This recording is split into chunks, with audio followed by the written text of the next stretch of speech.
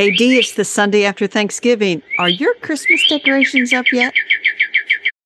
I'm taking it slow because it's not really Christmas season for Catholics. It's Advent.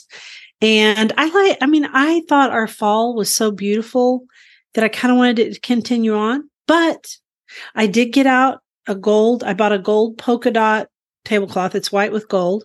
That'll go all the way through January, right? Oh, yeah. It's Advent, Christmas, New Year. Perfect. And I bought 2 wreaths for my outside doors. How about you? Well, I've got my outdoor lights up and they're so pretty at night. Catching up with my neighbors who've had lights on for a couple of weeks. So, right. My neighbors have put theirs up 2 weeks ago. I'm like, okay.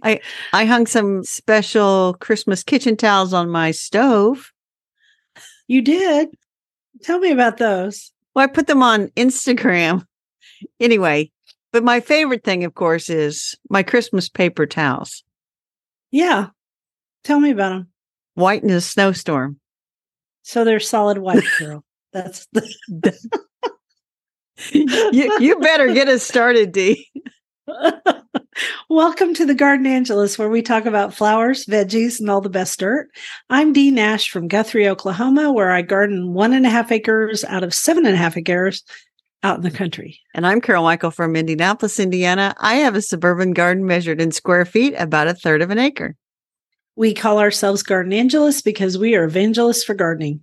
We love gardening, and we would like you to love it too. We are working on that so hard. Yes, we are. And we aren't afraid to spill the beans and tell all of our gardening secrets, the good, the bad, and even the ugly. But that's enough of who, what, when, where. Let's move on to this week's episode. Hello, Dee. Hey, Carol. Got anything going on in the garden the week after Thanksgiving? Well, when you kind of stick Thanksgiving in there, even though I wasn't hosting, it kind of throws the whole week off. But like I said, the outdoor lights are up. I relocated just a few leaves. I trimmed some suckers off my star magnolia before I put lights on it. But other than that, I didn't really get much done in the garden.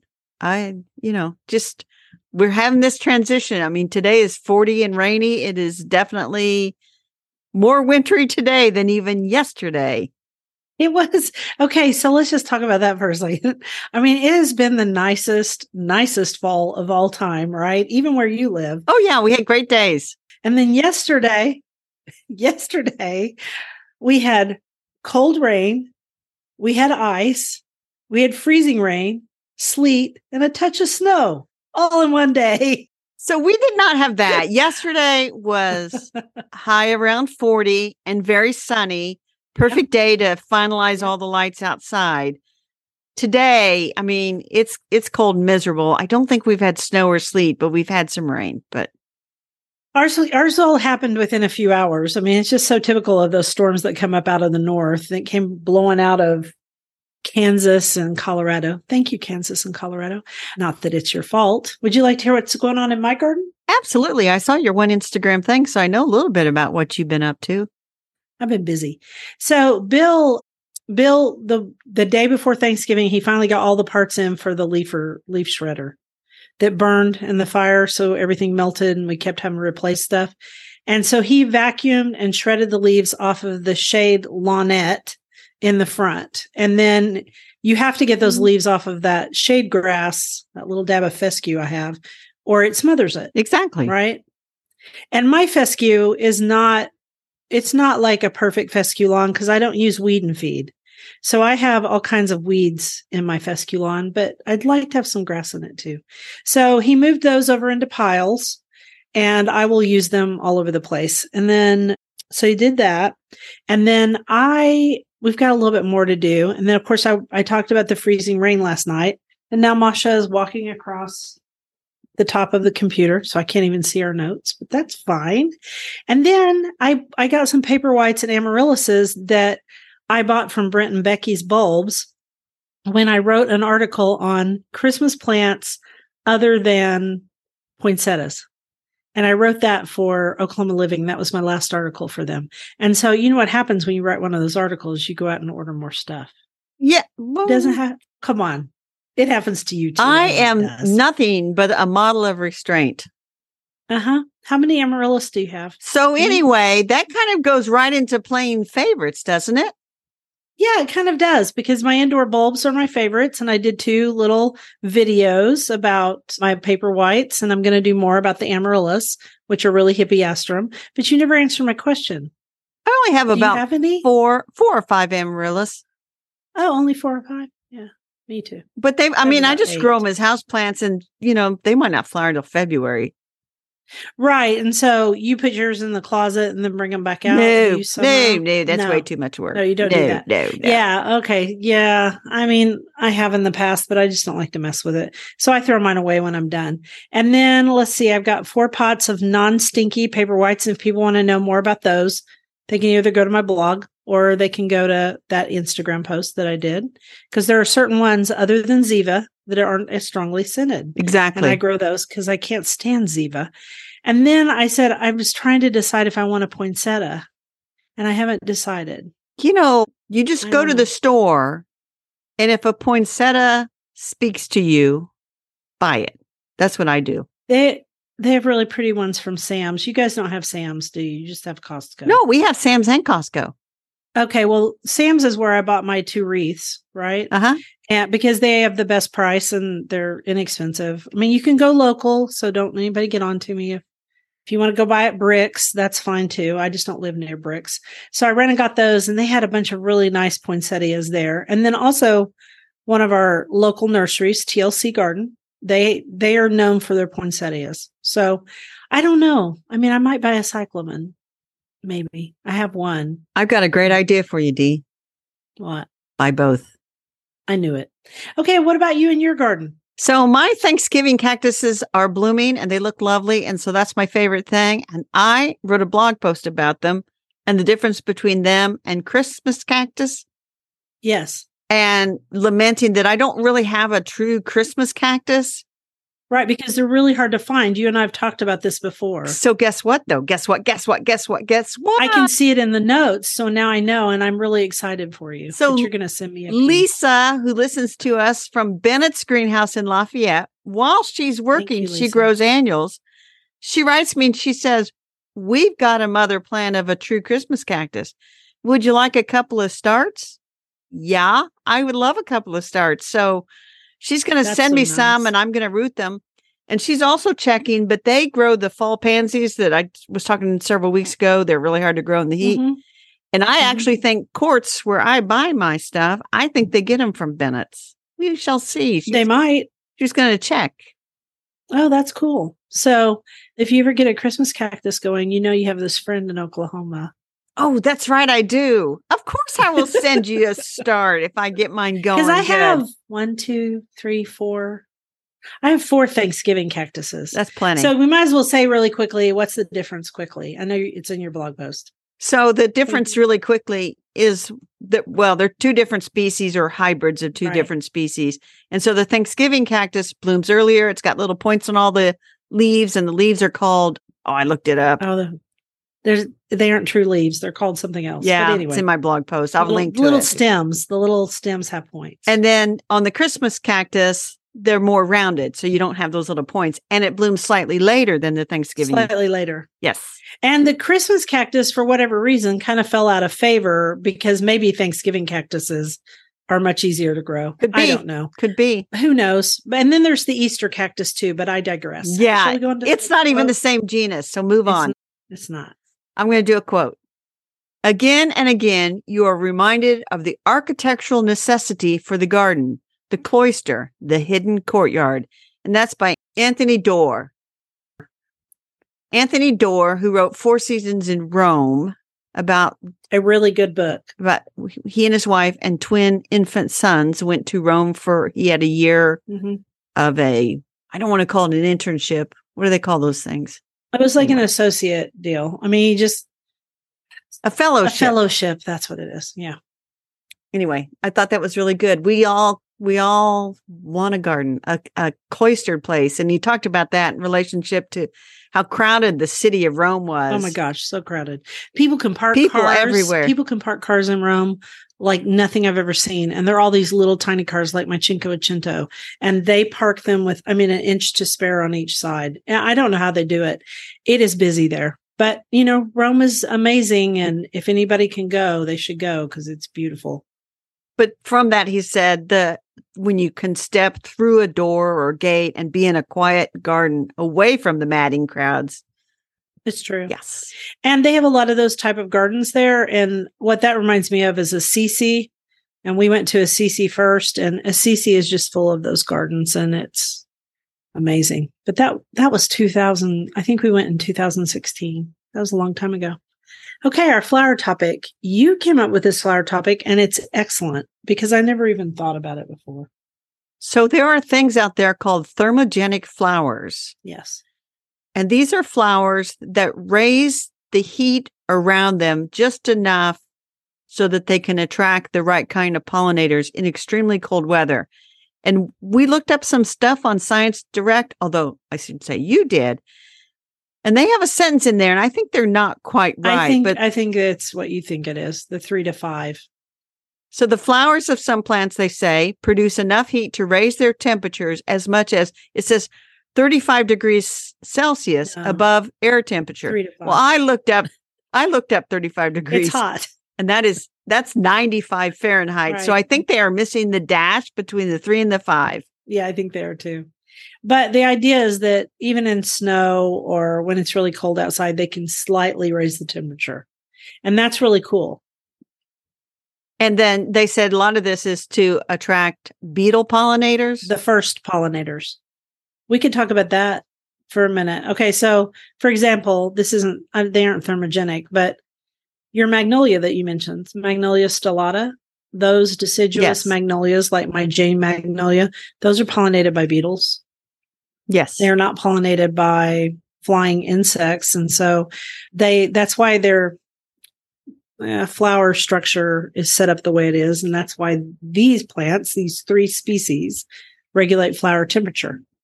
Yeah. And botanically, magnolia flowers are some of the oldest flowers, if that makes sense. Right. That's why they're pollinated by beetles, because beetles and the crawling insects were here way before flying insects were.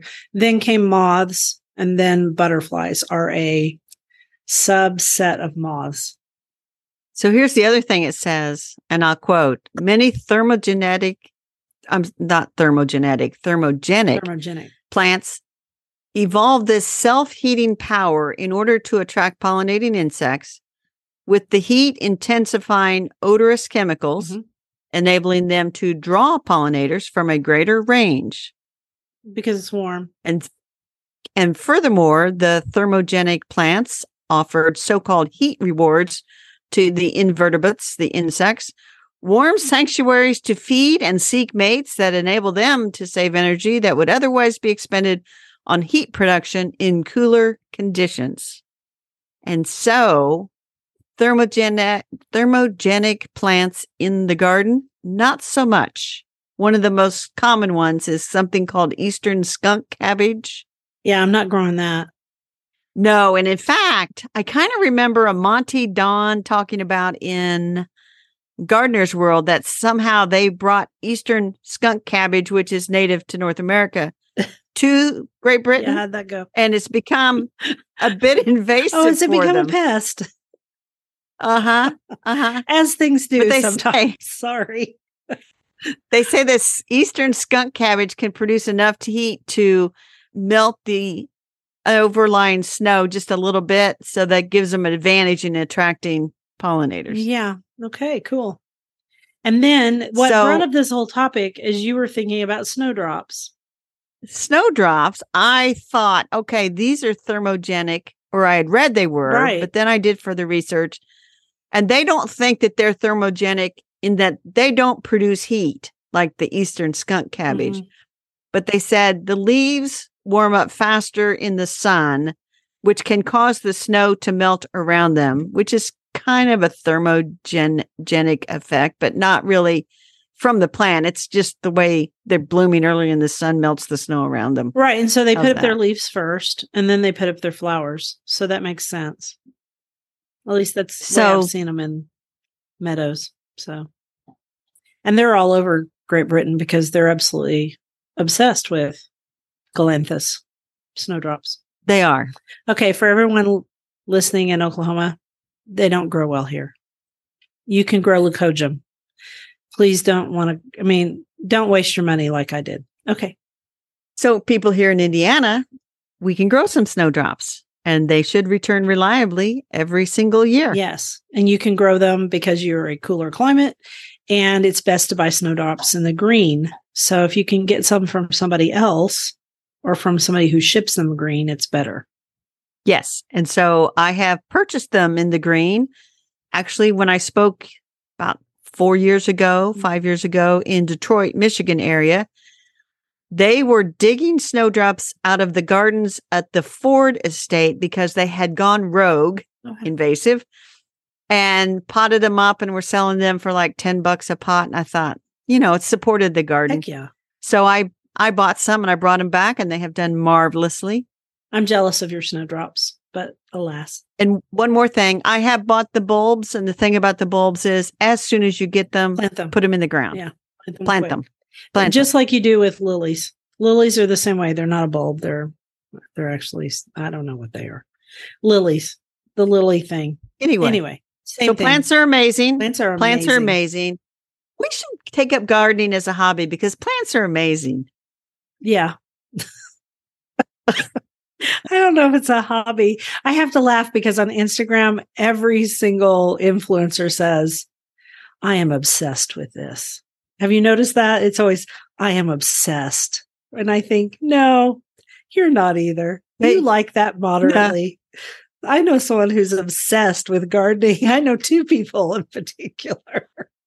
Maybe obsessed is the 2023 year word of the year. Who knows? It's just one of those things they say. Okay, you ready for the next quote? Yes, ma'am. Without a habit, the beauty of the world would overwhelm us.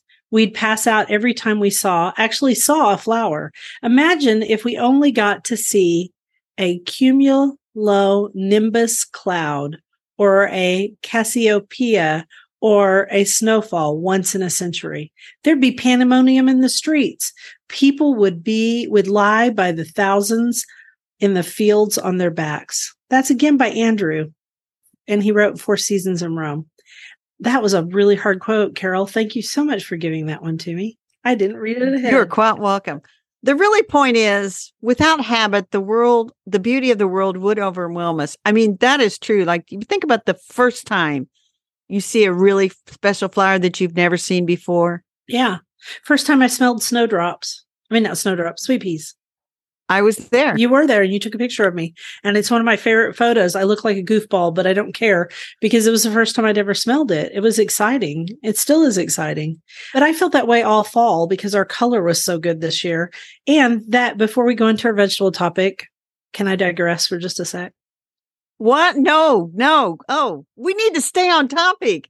But let's say that your digression is a topic. Go for it. Anne Wareham in Garden Rant this week. I loved her post about pleasure, which was about this very thing that Andrew's talking about, which is, just going outside, being in your garden space or walking through a park, we're allowed to have pleasure. And her point was that there's been a lot of puritanical stuff about gardening in the last few years. And I think she was a little upset about the Leave the Leaves campaign. Well, I don't know if I would call it puritanical. She said puritanical. I'm not saying I'm puritanical. I'm saying she said that. That was her word. Yeah, people kind of get stuck on something and it's like, how dare you enjoy your garden? How dare you not leave it for nature? I'm like, I'm sorry. If you left the garden for nature, it would no longer be a garden, just a big field back there. It would be. Or it'd be just it'd be a bunch of eastern red cedars, some thistle, and autumn clematis. That would look good. Anyway, I thought her post was really good. We'll link to it in the newsletter. It was fun to read because I agree with her. A part of the reason I garden is for pleasure. Exactly. So vegetables, we're going to talk about a vegetable book this week because it is really good. It is called Vegetable Gardening Made Easy, Simple Tips and Tricks to Grow Your Best Garden Ever. I wish I'd written this. Resh Gala is who wrote it, and she is an influencer on Instagram. I looked her up today because I knew I had not heard of her in the traditional gardening world. And so I thought, I bet you she's an Instagram influencer. And by golly, she is. She has 185,000 followers on Instagram. But don't let that fool you. It's a good book because sometimes it is a very good book. Sometimes influencers write books and they don't have quite enough experience either in their topic or in writing books. And whoever helped her with this one, whoever was her editor, did a good job. Not that I'm saying she can't write because I don't know her, but I think the book is extremely well written. I read through it and I was like, this is very good information. This is not. Yes. I mean, it is basic, but it's updated basic. Yes. And so Resh started out not as a vegetable gardener, but she bought two tomato plants from a big box store. I think the variety she said was Jersey or something. And they failed. She lives in New Jersey. They failed on her. And then so the next year had a garden installed, but the guy who installed it put in crummy dirt. And she didn't know enough to say, exactly, that is crummy dirt. And so guess what happened again? It didn't go very well. No. The dirt was terrible. And bugs and insects came from everywhere. And so that's when she decided she was going to master this thing, and she did. And so now, not only has she mastered it, she also started a company called 100 Tomatoes LLC. And they create turnkey raised vegetable gardens in New Jersey because she doesn't want people to have to go through the pain that she went through. But I'm going to have news for her and everyone else. We've all been through that pain. If we didn't start gardening at our mother's knee or grandmother's knee or grandfather's or father's, we make mistakes and we still make mistakes. I mean, when I first started gardening, I didn't know what I was doing either, way back. And it's trial and error. And even now, now I just play around and do things I shouldn't do. But, don't do what I do what I say. Yeah. And I'm going to say, when I started gardening, I followed my dad around. And when I actually put my first vegetable garden in, I was a degreed horticulturalist, but that doesn't mean I didn't make my fair share of mistakes. No. And many of them. I mean, we all make mistakes. And so I thought I don't know. I mean, this is really well written in terms of just very factual. So if you're a young person or an older person who decides that they want a vegetable garden and this is your very first one, I think this would be a great book to have. And you know what? Answers all the questions. You know what I love about it? It's a fairly compact size. You can take it with you. Put it in your purse, put it in your backpack, take it with you. It is extremely well written, lots of good information. It comes out December the 19th, so you can pre-order it. If you listen to this and you think, I want that, you can pre-order it. It should come by Christmas. I think it would be a great Christmas present for someone you want to influence. And I think it would be a great Christmas present with like some tools. And I hope she gives a copy of her book with every one of her turnkey gardens that she creates, because she should. There's really good information in here. I would love to know who her editor was. I have a feeling it's Jessica. Well, if you go back to the acknowledgments at the end. Yeah, is it Jessica? At the very end, she doesn't put her last names, but she thanks some people from Quarto. Jessica, David, Steve, Liz, and the Quarto team. Well, I know it's Jessica Walliser because the information on bugs is so good and it's so short and matter of fact. And they figured out that people don't want to read stuff endlessly unless they're you and me. So good job, Resh. I love this book. It's very well done. Yes. And so in our libraries, Dee, this is going on the keep shelf. Yeah, it is, because you know what? I thought our information on pests and diseases was excellent. That's when I had a feeling Jessica was somewhat involved. And I think I'm gonna, for Garden Club, I'm the person that shares books at Garden Club. And even though they're older, some of them need to learn to grow vegetables. And like, you guys, you could start with this book because they've grown flowers forever. I know, right? You could start with this book, no matter your age. This isn't just for young people. So, Carol, the next section, you don't have a quote.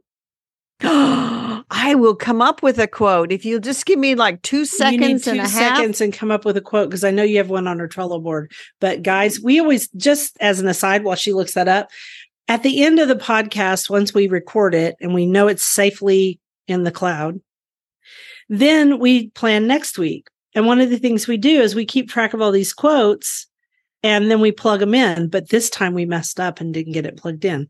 You got it now? Here's a quote. I do have a quote. Nor would I willingly miss the early darkness and the pleasant firelight tea and the long evenings among my books. Elizabeth Van Arnhem in the book, The Solitary Summer. Oh, which she read this summer, right? That's correct. Okay, so on our bookshelf this week, it's a book I picked out, and it's called Summer Kitchens, Recipes and Reminiscences from Every Corner of Ukraine by Olia. And I'm sure I'm going to pronounce this wrong, but I'm going to say Hercule. Her name it's spelled Hercules, but surely that's not how it's pronounced. She is Ukrainian, and she comes from the southern part of Ukraine. And I think I bought this book last summer because of Sharon Lovejoy. And I sat down and read it the other day, and it is cookbook, but it's much more about Ukraine's history and the Ukrainian people, which the Ukrainian people are a polyglot of all these different nations because they've always been used as a colonist country. And so they have people from all over. And it's just I thought that the history was fascinating. I thought the agricultural history was brilliant. Interestingly, I wasn't in Ukraine this last summer, but I was in Hungary. And I was also in the Czech Republic. So I was in other countries nearby. And in Hungary, one of the things I learned is the Hungarian language is one of the hardest ones to learn because it is a mixture of Slavic languages, and it is also a mixture of languages from, like, say, the Nordic countries. So 2 different languages, all this stuff mixed together. Well, Ukrainian is the same way. Their language is a mix of all these different cultures too. But it is a distinct language and a distinct culture. Although it's a big, huge country, it's bigger than France. And I really enjoyed it. I thought it was so interesting. And okay, so then after I was in those 2 places, then last week, Bill and I watched a movie about, we didn't know what we were getting into. We watched 3 sad movies in a row. But this movie was about when Stalin stole all the grain from the Ukrainian people when he first came into power, and the Nazis did too. So it was really about the Nazis first, and then it was about Stalin. And both groups tried to steal all the grain, and Stalin just about did. And there's actually a name for that hunger because millions of people died. So they are considered the breadbasket of the world. And the reason is they can grow almost anything because they have really great soil, because they have lots of, I want to say humus, but it's humus. Lots of humus in their soil, and it's quite warm. And people think it's more like Russia, but it's not. And so the other part about this book that was interesting is that the word summer kitchens, I thought it meant outdoor kitchens, but that's not what it means. They're very historic. What does it mean? They're historical, and they're these little non-attached buildings that they do cook in summer because it's so hot. They're hot. And then also way back when people, well, not that far back in the 50s, when a young couple would get married, they would build their summer kitchen first and live in it. It was literally just a 1-room building. And then they would build their house. It would take their house a while to be built. So the summer kitchen is their very first little house, and they still have them all over. And that way you don't heat up the whole house when you're cooking. And so I think of those from the southern states. A lot of the big farms and plantations had a separate building for cooking in the summertime. They did for 2 reasons. They didn't want to burn their houses down because they cooked with open fire. Probably the same thing in Ukraine. And it was hot. So yes, I didn't know that much of Ukraine is warm in the summer. I will tell you, so is Hungary. It was quite warm. And then also, since she's in southern Ukraine, she's familiar with gardens of all sorts. She now lives in London, and she was really offended that everybody thought Ukrainian food was cabbage, overcooked cabbage and potatoes. And she said, actually, where she lives, they grow tomatoes, zucchini, eggplant, peppers, and herbs. And I said, it sounds like Oklahoma. It does. And in fact, there's a recipe in the book for a tomato and mulberry salad that I'm going to make next year because I have native mulberry trees. So I'm going to make that. So anyway, it was a very interesting book. I'm not completely finished with it, but I have really loved reading it. And she's a very good writer. So that was fun. So anyway, that book is Summer Kitchens, Recipes and Reminiscences from Every Corner of Ukraine by, I'm going to say, Olio Hercule. Yeah. Okay. You guys ready for the next quote? I am ready. The botanist Carl Linnaeus, I read once, could tell the time of day by observing when certain flowers opened and closed in his garden. I gaze out my studio window past the trunk of the umbrella pine. How does one get to be that involved in the world? Andrew Dorr, Four Seasons in Rome.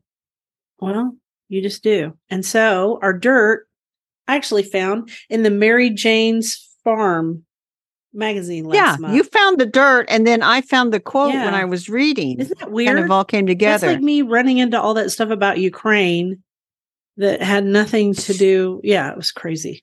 Okay. So the Linnaeus flower clock was conceived by Carl Linnaeus as a way to have a garden plan that was based on the time of day that the flowers opened and closed. And I suppose you would put it in sort of a clock face. And I don't think it ever got planted. And I don't know how you would ever plant one. But supposedly he could walk outside and depending on what flowers were open, he could tell you approximately what time, which is probably some trickery there because you could also see where the sun was in the sky. But anyway. Well, one I can think of is 4 o'clocks, but they don't open at 4 o'clock. They open here at about 5:30. So you would have to call them 5 o'clock. Yeah, it wouldn't work. And people have tried to redo this clock and it doesn't work very well because his flowers don't translate to anywhere else. Well, and also I don't think that he actually ever planted it. It was just this idea that you could plant it. Yeah. Well, there you go. I don't know why. Yeah. But it's interesting. And so, we'll link to an article over on Wikipedia, but it's like, well, there's a lot of flowers at 5 a.m., 6 a.m., 7 a.m., 8 a.m. And, it kind of goes from there, I suppose. That's as far as this chart goes. It is. But anyway, I don't know if you'd ever get it done, but it is, it is one of those fascinating things that depending on the time of day, a different flower is decided to open. Yeah, that's true. So anyway, that's our dirt. That was kind of interesting. We thought it was interesting, but now that we've talked about it, we don't sound that interested. But I didn't know that he had a flower clock until I read that. So, well, he had the idea of a flower clock. Okay. Yes. The idea. Okay. I'll do a quote. He had a virtual flower clock. I don't think they had the term virtual back then because everything was real, Dee. Not his flower clock. It wasn't real. Here we go. Nature herself is untidy, and in a garden she ought to come first, and art with her brooms and clipping shears follow humbly behind. Elizabeth von Arnim, The Solitary Summer. Amen, sister. Rabbit holes. You tell about yours. I don't want to talk about mine. All right. So I've discovered another lost lady of garden writing. This one's related to herbs. And I suspect, the book was published in 1966, I think. Uh-huh. And I think her daughter is still alive. And I think there are grandchildren out there. So a lot of the ones that I write about from the early 1900s, it would be hard to find a relative still alive. So I want to be really careful and thoughtful in putting out a blog post about that. So I've been working on that. And then I found another one of those books about where violets figure into the story. Uh-huh. So I finished reading A Memory of Violets, a novel of London's flower sellers by Hazel Gaynor. I should say I finished reading and listening because I alternated between listening to it and reading it. It was actually quite interesting. And both of my books where Violet is in the story, not someone named Violet, right? They both take place in London amongst very impoverished people. Yeah, violets were cheap, and violet water was cheap, and so a lot of people wore it, and especially people. The flower girls would sell violets And when violets weren't available, they would sell cress. Watercress? Watercress. It just sounds like a horrific life. Yeah. And I'm sure it was a horrific life. You can think about My Fair Lady. They Or discovered the her. Matchstick Girl, which is a Christmas story that's very depressing. And then this doesn't relate to gardening at all. But on Monday night, someone recommended a book called No Two Persons by Erica Baumeister, which I then finished by Wednesday morning, a library copy. Wow. And the premise of the book is that no two persons ever read the same book or saw the same picture. And that's from something written in 1816 from the writings of Madame Swetchine. Anyway, so it's a like 10 short stories, I guess, about a book and how the book impacted different people. And sometimes characters would cross over between stories, but just got into me thinking about how no two gardeners see the same garden. Oh, that is so true.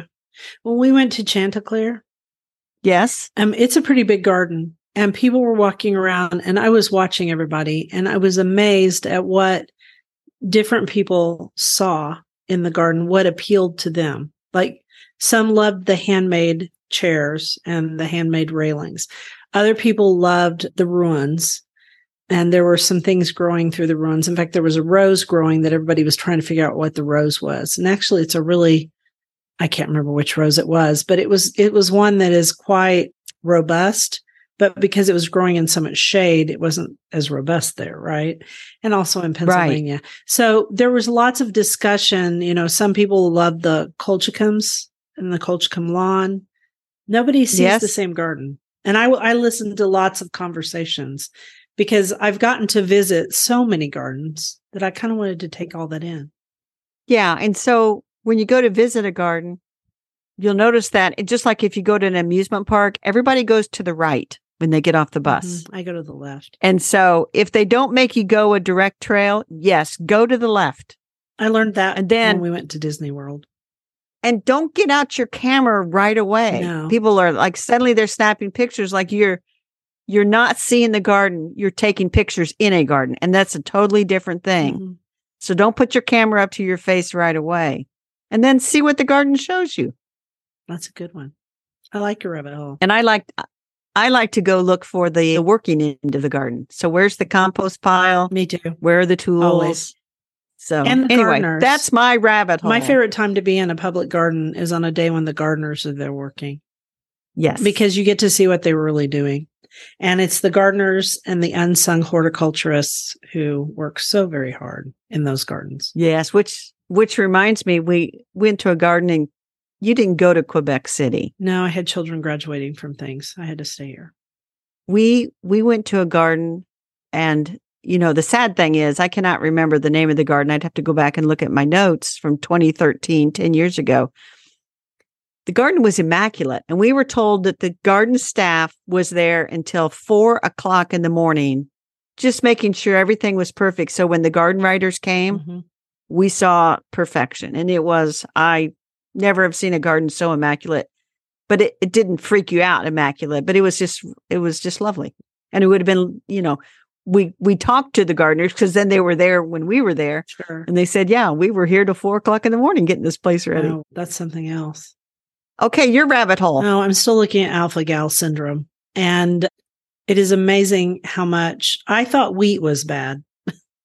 No, the meat products are worse. And it's because it's in everything. And I am just fortunate that so far I am not super allergic to it. I also found out that I'm allergic to bananas, which isn't good because then that has to do with latex. And these are true allergies. So you have to worry about, you know, if your tongue swells or something like that. And I joined a couple of groups on Facebook, and there are people who are way more allergic than I am. Like, some people cannot touch meat without it making their hands break out in a rash. I'm not that horrible. Bad. I'm not touching any meat right now, but still, I'm not that bad. But I was shocked last night because I got out my fish oil. And my fish oil's gelatin capsule is made with bovine. It's made from bone. So gelatin is made from bone. Of course it is. And I just hadn't thought about those things. I'm still taking it right now, but I'm on the lookout for a vegan capsule that has fish oil in it. So it's just stuff like that I'm just trying to figure out. But so vegans don't eat fish. Right. But sometimes there are companies that realize that this is a problem. And I actually looked at a map yesterday because they were like, put yourself on the map so people will know. I went to look at the map, and now it's an Alpha-Gal map that's been created. And oh my goodness, it is everywhere. So especially in the United States, but it's in other parts of the world too. So this tick ticks spread, and they're an issue. So I'm going to do a PSA Instagram reel in the future once I kind of get things figured out. But I'm eating sorted out fish and chicken. And I actually asked my best friend, Amy, I said, where can I find some duck? Because I actually like duck. And she goes, you can go to Cal Win. And I was like, oh yeah, the Asian grocery store. They'll have duck.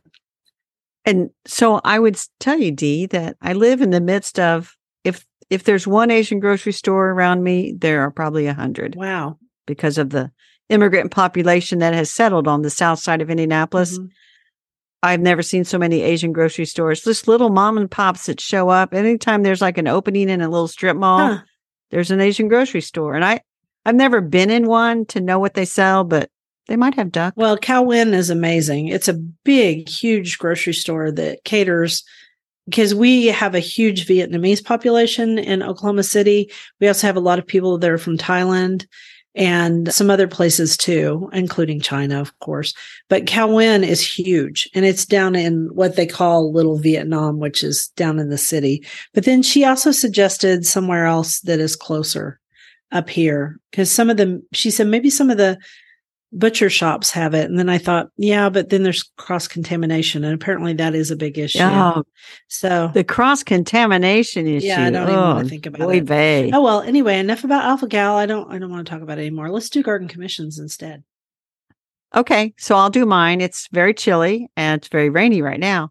I make no promises, but I did find out the houseplant that I got my then 9-year-old niece has died. Oh. Her mother said something about her not opening the blinds for several days. Yeah. I says, not a problem. I have all kinds of houseplants here. And so I'm going to take some cuttings from pothos. It's not quite the time of year. See if I can get those rooted up. And I said, then you bring that pot back to me and we will have a brand new plant in there. Yeah. Soon enough. You also might give her a ZZ plant because they don't need much light at all. Well, that's a good idea. ZZs are really, if you can't, those and mother-in-law's tongue, those two are very easy to grow. Yeah. As is pothos. And so anyway, pothos. Sorry. I'm still growing microgreens, and I still need to cover the base of the figs. But other than that, yeah. How about you? Okay, this is everyone's notice in Oklahoma that it's now time to plant your outdoor flower bulbs. Just about the time it gets miserable in Oklahoma is a good time. So I'll be planting mine out this week, and most of them are either going in the front flower bed. There's a few that are going over underneath a tree that's next to my vegetable garden.